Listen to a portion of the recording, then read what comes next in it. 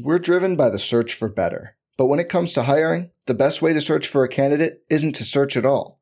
Don't search, match with Indeed.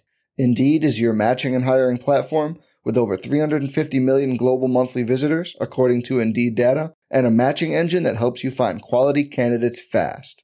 Leveraging over 140 million qualifications and preferences every day, Indeed's matching engine is constantly learning from your preferences. Join more than 3.5 million businesses worldwide that use Indeed to hire great talent fast. And listeners of this show will get a $75 sponsored job credit to get your jobs more visibility at Indeed.com/Blue Wire. Just go to Indeed.com/Blue Wire right now and support our show by saying you heard about Indeed on this podcast. Indeed.com/Blue Wire. Terms and conditions apply. Need to hire? You need Indeed. Blue Wire.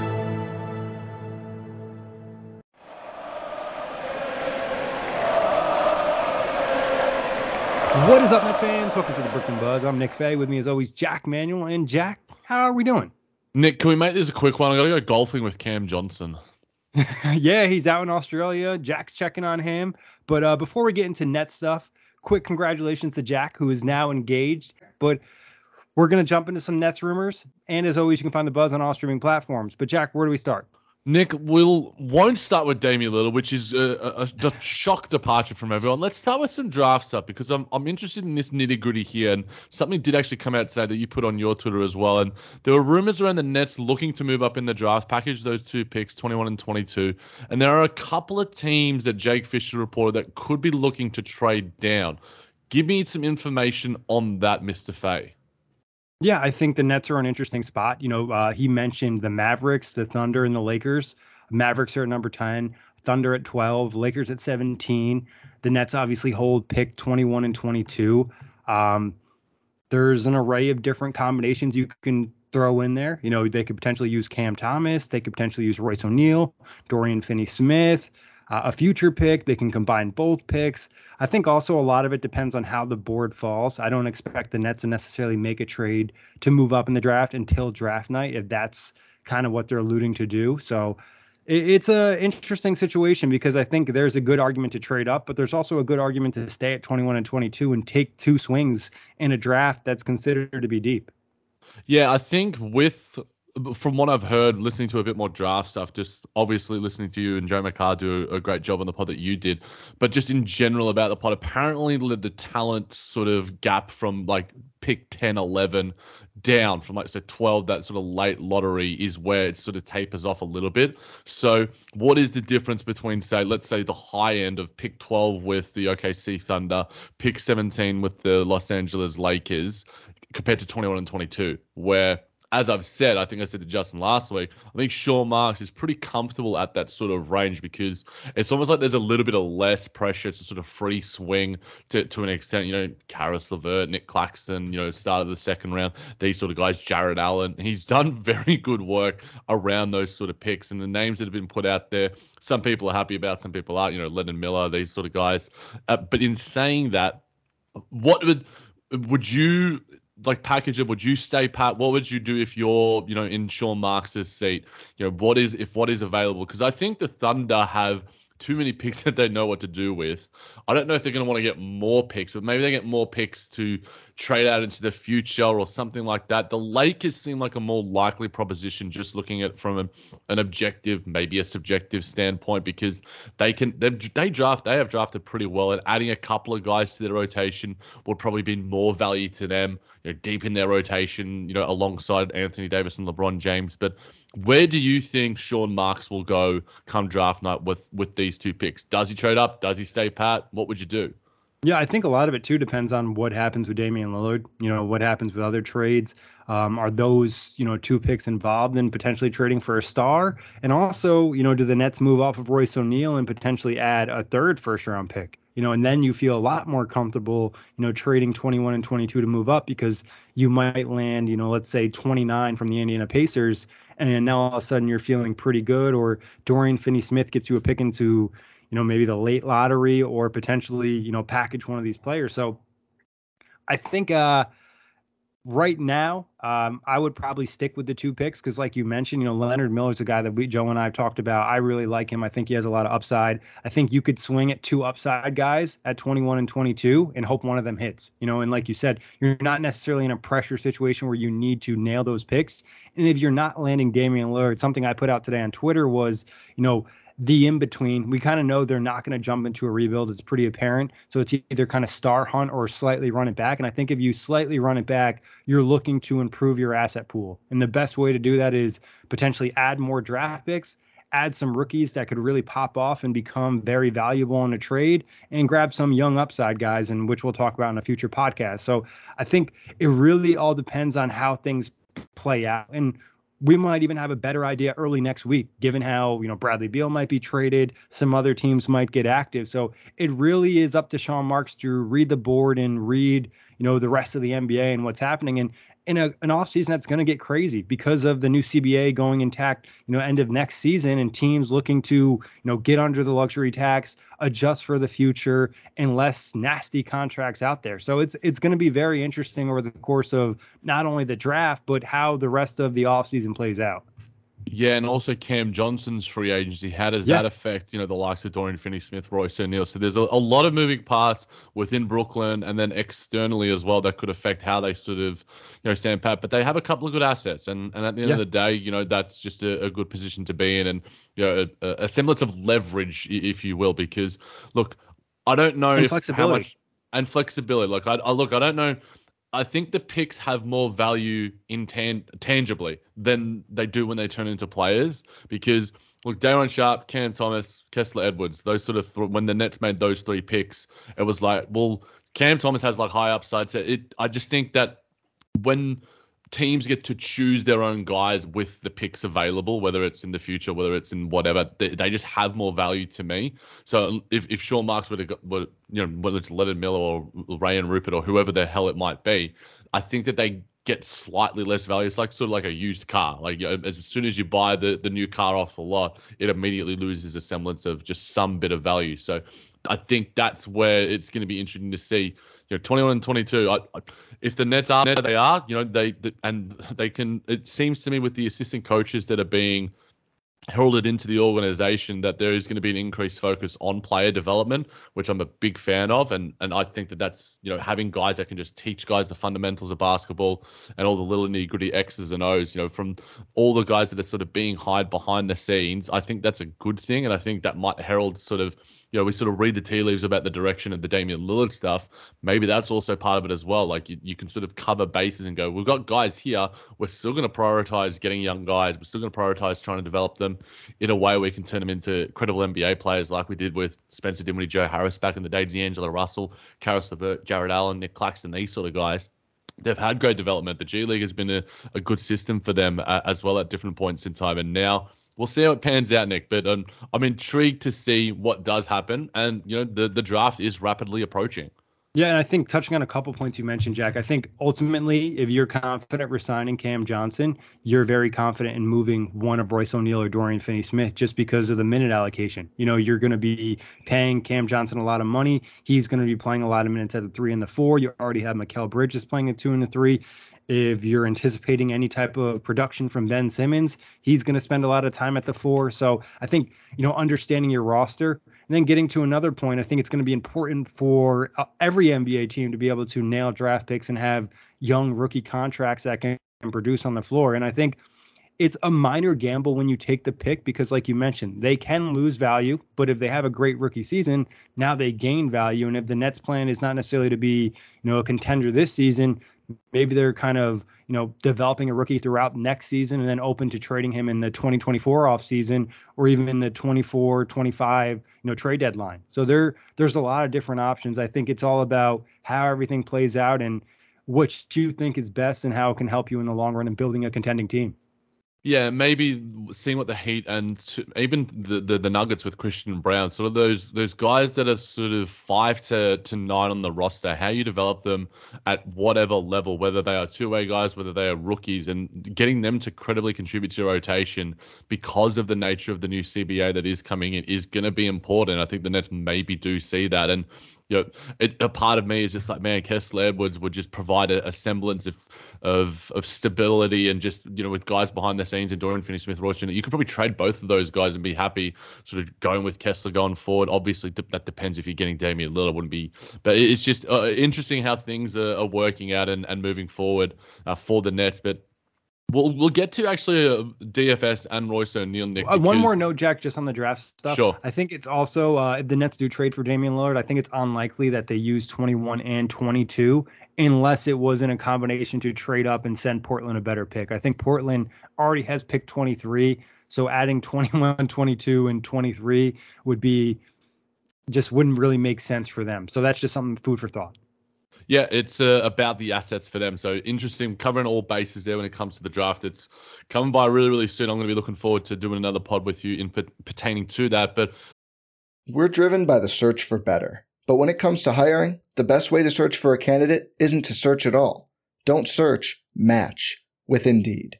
Indeed is your matching and hiring platform with over 350 million global monthly visitors, according to Indeed data, and a matching engine that helps you find quality candidates fast. Leveraging over 140 million qualifications and preferences every day, Indeed's matching engine is constantly learning from your preferences.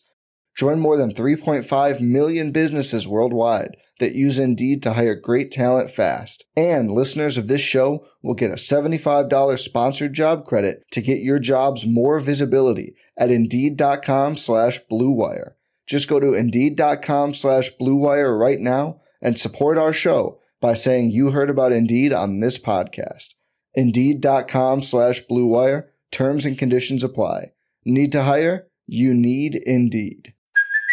Hey, it's Kaylee Cuoco for Priceline. Ready to go to your happy place for a happy price? Well, why didn't you say so? Just download the Priceline app right now and save up to 60% on hotels. So whether it's Cousin Kevin's Kazoo Concert in Kansas City, go Kevin, or Becky's Bachelorette Bash in Bermuda, you never have to miss a trip ever again. So download the Priceline app today. Your savings are waiting. Go to your happy place for a happy price. Go to your happy price, Priceline.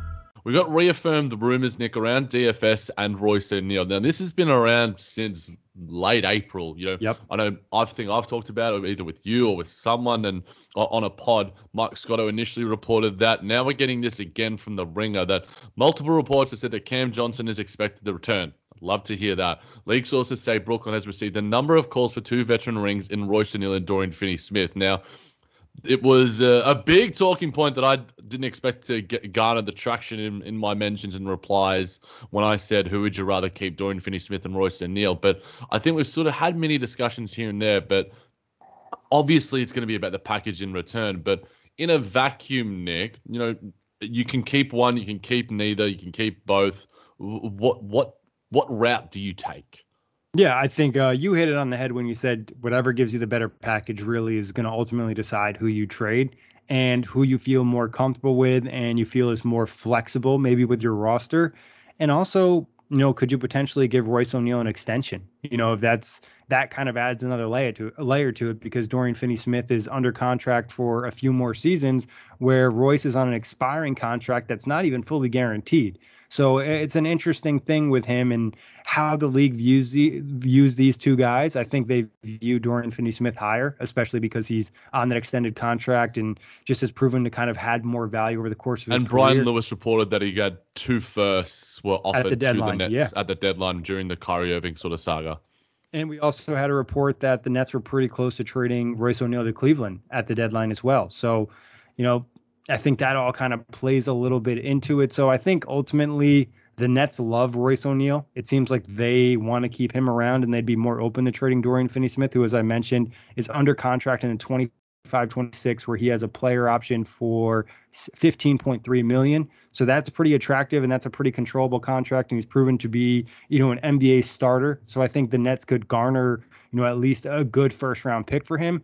And then Royce, they could look to keep him, but I also wouldn't be opposed to moving both guys if the right deal pops up because, like we mentioned, they have Mikal, they have Cam Johnson, and maybe they could find another cheap 3-and-D option for the bench or add maybe a truer power forward rather than Dorian Finney-Smith.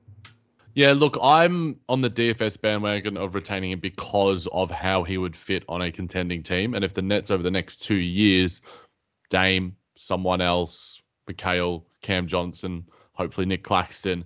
I was going to say Claxton plays a little bit of role into this, in my opinion, because if you're moving Claxton potentially in another deal or in the Damian Lillard trade, I think retaining Dorian Finney-Smith is more important because of his ability to play small ball 5.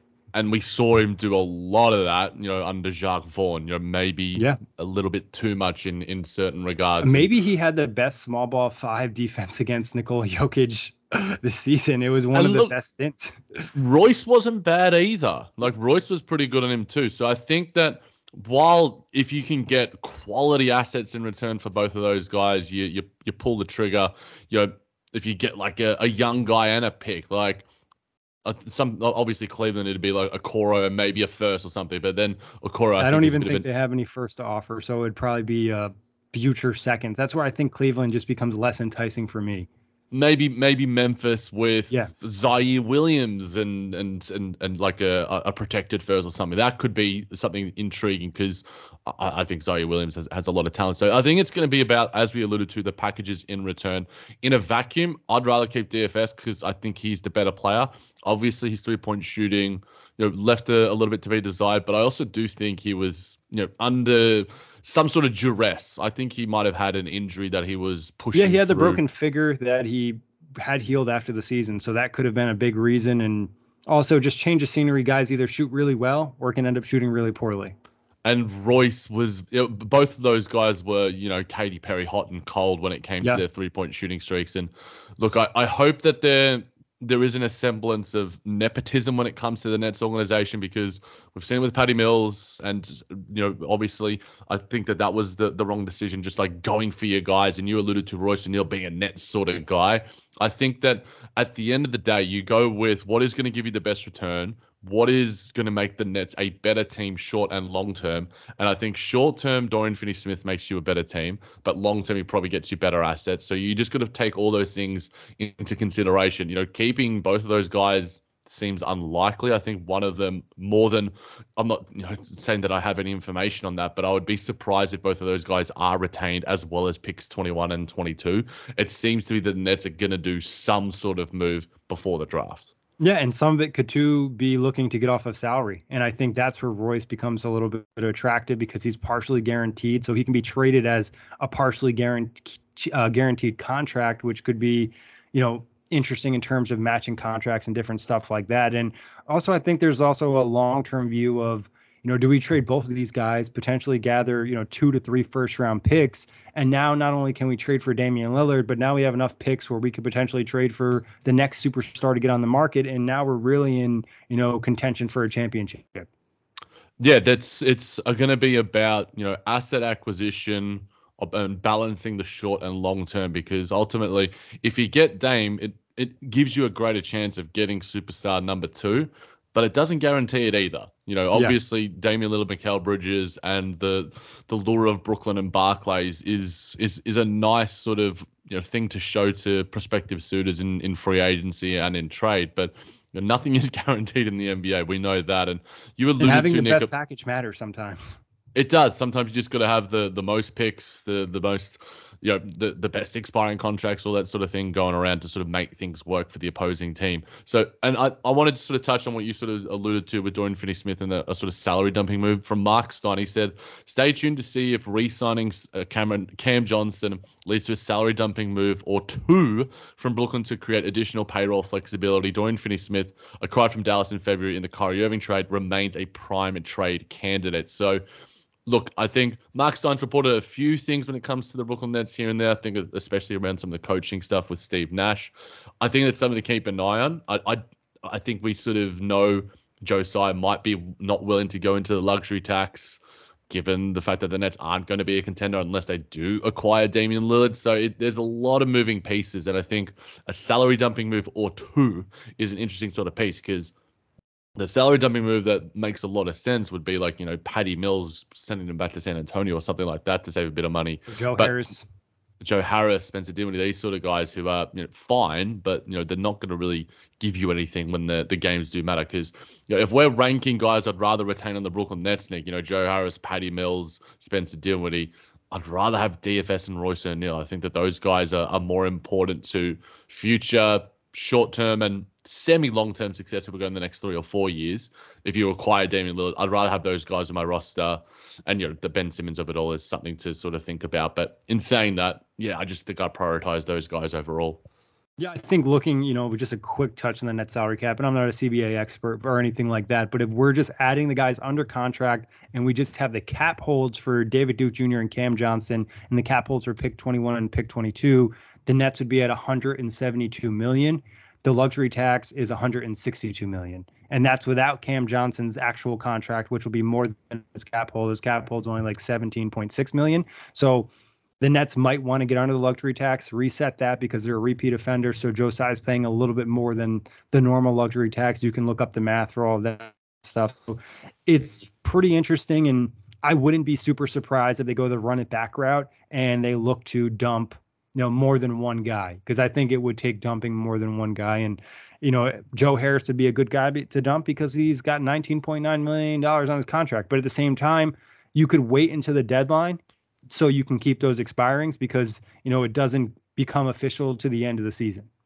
Yeah, they become greater assets as the closer to their expiration date. It's just as simple as that, and they become greater assets. You get and it gives you a lot of flexibility in trades to have expiring contracts. Like if you're still trying to stay open for a superstar trade, maybe paying the luxury tax is okay because you want to make sure you can maneuver around multiple teams or multi-team trades, and everyone can be happy with what they're getting.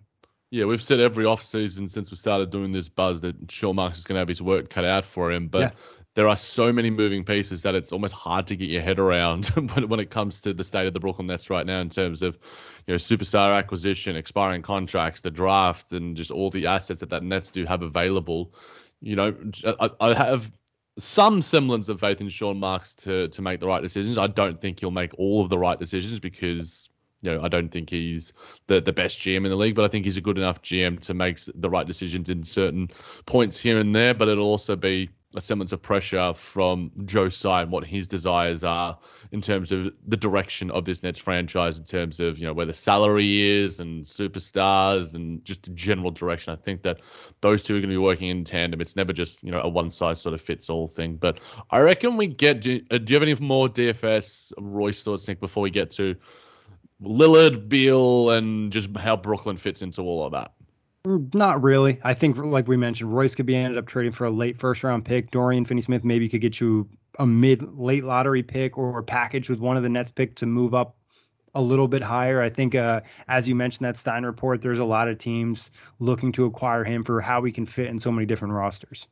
Definitely. The Nets have the assets, and it's not just draft assets, it's player assets. So the fact that they are in that position after the KD, Kyrie saga, James Harden as well is, a credit to Sean Marks to be able to rebuild this team on the fly. But Nick, we got the Bradley Beal rumors, and Bradley Beal apparently could be on his way out of Washington. They have a new GM and possible new direction for their franchise. And there are very, very strong rumors pertaining to the Miami Heat. Now, Damian Lillard has been linked to the Miami Heat as well. Does the Bradley Beal of this all? Now, there was like one minor comment by Chris Haynes about Bradley Beal and the Nets being a part of all of this. I don't know what I read into that about it all, but in saying that, what is the Nets role in this Bradley Beal, sort of duopoly? What's going on with him and his future? Yeah, I think it can impact the Nets in multiple ways. I'll say this first. I think there's probably a 90% chance Bradley Beal's traded. It seems like they've given him the ability to talk to other teams, and he has a no-trade clause, and it's pretty clear Washington wants to go into a rebuild. I think it could benefit the Nets in two ways. One, Miami trades for him. They are no longer in the Damian Lillard trade hunt. And also, Bradley Beal's probably not going to go for a lot, especially because of the no trade clause, and that might, sway opinions a little bit. But if he goes for a very, small offer or limited assets, I think it could benefit the Nets in their trade for Damian Lillard if that's what ends up happening. Because now all of a sudden, Beal just got traded for this on a very similar contract. Obviously, Damian Lillard, a substantially better player, but it would also kind of shift the market in terms of superstar trades, the star trades for, not to say Bradley Beal's a superstar, but Dame is for, the package that you would receive for a player on a contract like that. Yeah, there's always a semblance of recency bias because last year when it was Rudy Gobert, it's like, oh my God, Rudy Gobert went for this. How are we going to get another superstar? What's Kevin Durant going to go for? And the Nets were able to sort of somewhat benefit off of that because I think that the Nets got a pretty good package in return in terms of the 4 firsts, the swaps, and Cam Johnson and Mikal Bridges. That's probably the best deal that was available, unless you're throwing Brandon Ingram and especially Jalen with the Brown. way the Mikal Bridges popped off. Exactly. Now, does that mean like if Bradley Beal goes for a lesser package in return, and there's been some lesser packages out there, Tyler Hero, Kyle Lowry, picks. I don't think that's the best deal in return, but at the end of the day, Bradley Beal can also veto if the trade package for him doesn't satisfy him because he has just so much control here, and hopefully that is a amount of control. Yeah, and we also heard from Brian Windhorst today that I believe on his podcast that the Portland are now aggressively or pretty much it was just the complete opposite of what we heard like 4 or 5 days ago about trading that 3rd pick. Now that they're trying to trade it, so it's clear that maybe behind the scenes Damian Lillard's like, look, Scoot Henderson's probably going to be a really, really good player, but what's the point of me sticking around with Scoot Henderson and Shaedon Sharpe and Anthony Simons? Like, there is just no point to that. So, obviously they've probably made the calls to Brooklyn about, Mikal Bridges. I'm pretty sure that would be evident, but it seems very unlikely given we saw even more social media content from Mikal Bridges today on the Nets platform. So I think the Nets are, right in the middle of all of this. And a part of me, one of my best mates who I used to do a podcast with is a big Washington Wizards fan, massive Bradley Beal fan. And I've had interest in Bradley Beal in the past as a Nets sort of fan as well. I think he's almost gone underrated now just because of the contract. I think he had an incredible season last year. He's scoring and he's just a wonderful scorer. I wouldn't want him on the Brooklyn Nets because I think that he is in a tier or 2, maybe even 2.5 below the likes of Damian Lillard, even though he is obviously a little bit younger. So I think that if he were to get traded to Miami, then the suitors left for Damian Lillard, according to him, are going to be Brooklyn. And unless the Sixers can do something wild and crazy and Daryl Morey pulls something out of his ass, I think it almost pushes Damian Lillard even stronger to the Nets. So I think as Nets fans, maybe I'm wrong in saying this, we should be hoping for a Bradley Beal trade to Miami and soon, and hopefully that deal isn't an inflated one because it would benefit the Nets maybe intangibly. Yeah, I agree. I think we're hoping the trade happens early. I think we're hoping it happens before the draft because it doesn't seem like Portland's going to make a decision on Damian Lillard to draft night or after the draft. So if Miami utilizes the very little assets they do have, and they could potentially have up to 3 first-round picks if they do some stuff on one of their protections and maybe include Tyler Hero. But at the end of the day, like you said, that's going to help the Nets. And I think the Bradley Beal thing, like you mentioned, Chris Haynes mentioned it on the podcast, and the Nets could maybe get involved, but I don't see that being a scenario that makes a lot of sense. And the real thing with Bradley Beal that's concerning is his injury history. He hasn't played over 60 games in 5 years or 4 years. So, and he's just kind of say the same thing about Lillard as well, Nick. I think a lot of people have made that point, but I think Lillard. It's only been the last 2 seasons, and that was his abdominal issue was really his first big issue, and I think part of that was him trying to play through it. And some of his limited games is also the Blazers tanking at the end of shut down. The last 2 seasons. So. And I think he's a substantially better player. I think Bradley Beal is very hard to gauge because Washington really hasn't done anything in the last couple of years. And, he hasn't even made an all-star game since 2021. Now, Nick, if the Wizards were to, quote-unquote, blow it up, are there any players that would intrigue you? Because I know the Nets have done business with the Wizards before in relation to Spencer Dinwiddie and such. I think that there is, mutual respect or collaboration, whatever you want to say about it. But what players could the Nets get in return? I know a lot of people are on the Porzingis train, but you alluded to injuries and stuff there. That'd be something that would be interesting because it'd be like, man, Porzingis, Dame, Clax, Mikal Bridges, Cam Johnson as a starting 5. I'd be frothing a little bit, but I think Porzingis is a tier below to maybe other guys that you could attain, maybe even a Pascal Siakam. But in saying that, outside of Porzingis, maybe Porzingis, Monty Morris. Denny Avdia has been linked to the Nets before. DeLon Wright, I think I'm a big fan of as well. What are your thoughts, I guess, on the Wizards blowing it up and maybe the Nets being beneficiaries of that? Yeah, Porzingis is an interesting name. He's obviously very injury prone.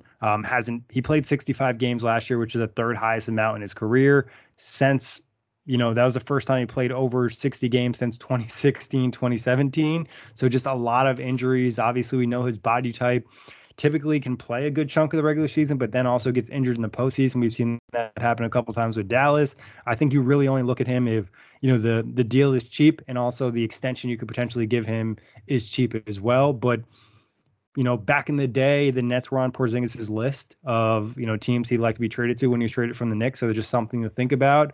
I don't know how he would necessarily fit or what that would be, but I wouldn't say I completely rule it out, but it would definitely be something that would take a lot more discussion than what we'll talk about today. I think if we're just quickly looking at their salary cap and the roster they have, Monty Morris or DeLon Wright potentially as like a backup point guard if you do acquire Dame and move on from Spencer Dinwiddie, both on pretty reasonable contracts, could fill in a nice, role for this team. Danny, you mentioned, I think they would look to keep him, even though it feels like he's been in the NBA for a while. He's only, I think, 23 years old. So that wouldn't make too much sense for them. If you do move on from Clax, in a potential trade for a star, Gafford could be somebody to look at. He's around that 12 million range. He's been a little bit inconsistent. It felt like he was really catching fire at one point, and then last year just had some really cold moments. So, I would probably just look at the backup point guards really in reality, and that's only if the Nets swing for a star and need to fill that backup role.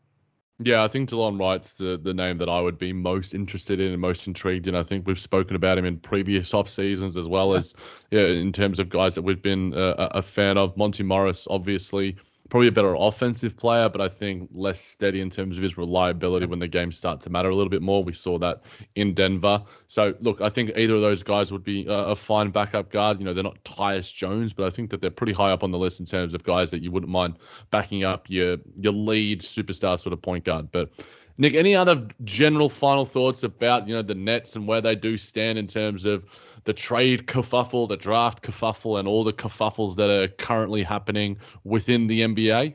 I would just say this about the Bradley Beal trade.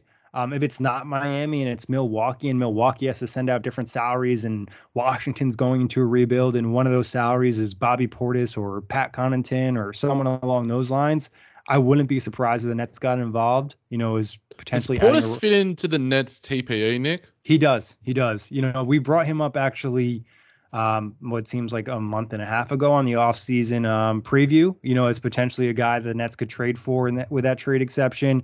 And I think Milwaukee, it's been mentioned, is going to shake things up a little bit. And I think Portis tweeted something out earlier in the offseason kind of talking about maybe being the end in Milwaukee. And he's on a pretty reasonable contract, and he checks some boxes, can rebound the basketball, gives you a stretch big threat, and also just is his nickname as a rookie was Crazy Eyed Portis. So he provides a different mentality that the Nets don't necessarily have. Jock Vaughn kind of alluded to the Nets getting punked in that series against the Sixers. Not to say Bobby Portis solves all their issues, but he would bring a level of toughness. No, and I think that we speak about a lot, and our priority in terms of just getting guys onto this team, just guys that can just do a lot of things and are just basketballers. And Bobby Portis fits that mold a lot. He's developed a great 3-point shot as well. He can make baskets, and I think he's not maybe a 3-level scorer, but he is a high-level scorer. Big guy, rebounder, as you alluded to, could play some small ball 5, give the Nets a little bit of flexibility there as well. So I think that Bobby Portis would be a nice little acquisition if the Nets were to go down that route. But who knows? By the time we record our next podcast, we're doing one literally straight after this. But by the time we record our third podcast, some point next week, it'll be intriguing to see what new rumors there are to discuss. And heading into the draft, there could be some more things rumbling underneath the surface. But yeah, it's an interesting time for Nets world. It's an interesting time for the NBA in general. Yeah, Jack, before we get out of here, any feelings on Damian Lillard, hot or cold in the direction it's heading, or you feel more confident the Nets are going to land him now, less confident? What are your thoughts on him before we get off this? I think just generally speaking and objectively speaking, trying to read the tea leaves as a neutral observer, and it's hard because we're Nets fans, and both of you and I have said that we're sort of on the Damian Lillard bandwagon to sort of acquire him. You know, we're not all in on it and saying it's going to be the thing to solve all the Nets' problems and they're going to go to the finals next year. But in saying that, there just seems to be a lot of smoke. And we try to sort of put the smoke and see where the smoke is and if it's fiery, if it's not fiery, who is it reporting these sort of things. When Chris Haynes says some stuff about Damian Lillard, you freaking listen, because that guy is essentially like Dave McMenamin for LeBron James. He is like the mouthpiece, like directly. And then the Nets sort of saying like their direction and shore marks, all those different things here and there. And you know, Damian Lillard going to Mikal Bridges' game in the playoffs and all these different things here and there. It just seems, I'm not saying it's a guarantee, and this Bradley Beal stuff probably reaffirms it and makes it an even stronger likelihood because of the fact that Shams' report, it's like, hey, the Heat are really interested, and you know, the Heat need another star to go alongside. And Beal's really interested in them. And Beal's interested in going to Miami. So it's just, you try and put the jigsaw together. You put you read the tea leaves, all the different analogies you want to put there, and it seems, I don't know, maybe 75% the likelihood that I would say that Damian Lillard could be heading to the Brooklyn Nets. But by the next time we do a pod discussing some rumors and some trade rumblings, the draft is going to just indicate so much. Like in the semblance of a week or so, it's going to change our perception very strongly. Yeah, and I think the comment you brought up about Wendy earlier about how, you know, the Blazers are actively searching, trying to find a star to, you know, put next to Damian Lillard. And, you know, some of Nets fans on Nets Twitters have kind of alluded to how this is very similar to the Kevin Durant situation. The Nets saying they're not going to trade him, and then that tune quickly changes. They probably try to do it low key and move Dame to somewhere he wants to go because he's been so loyal to the organization. I think things are really trending in a direction. Damian Lillard is very likely to be a Brooklyn Net, especially if Bradley Beal goes to Miami, which seems very likely. And as we've talked about, the Nets can outpackage the Heat in a potential deal as well. So trending up. And like you said, 75% if he's traded, it almost, if Damian Lillard's traded, it feels like there's an 80% chance he goes to the Nets. I would say it's probably like 65 to 70% chance they do trade him. I could see Portland trying to hold out and keep him and trying to convince him to stay maybe to the trade deadline, and then they move him at that point. But it's going to be interesting, like you said, and every day we're getting a new report every couple hours. This is probably the spiciest time of the year, one of the most enjoyable time of the year because of all the moving pieces and all the different rumors out there. But Jack, always a pleasure. Big thanks everybody listening. Check the buzz on all streaming platforms. Join us today during the Jeep Celebration event. Right now, get 20% below MSRP for an average of $15,178 under MSRP on the purchase of a 2023 Jeep Grand Cherokee Overland 4xE or Summit 4xE.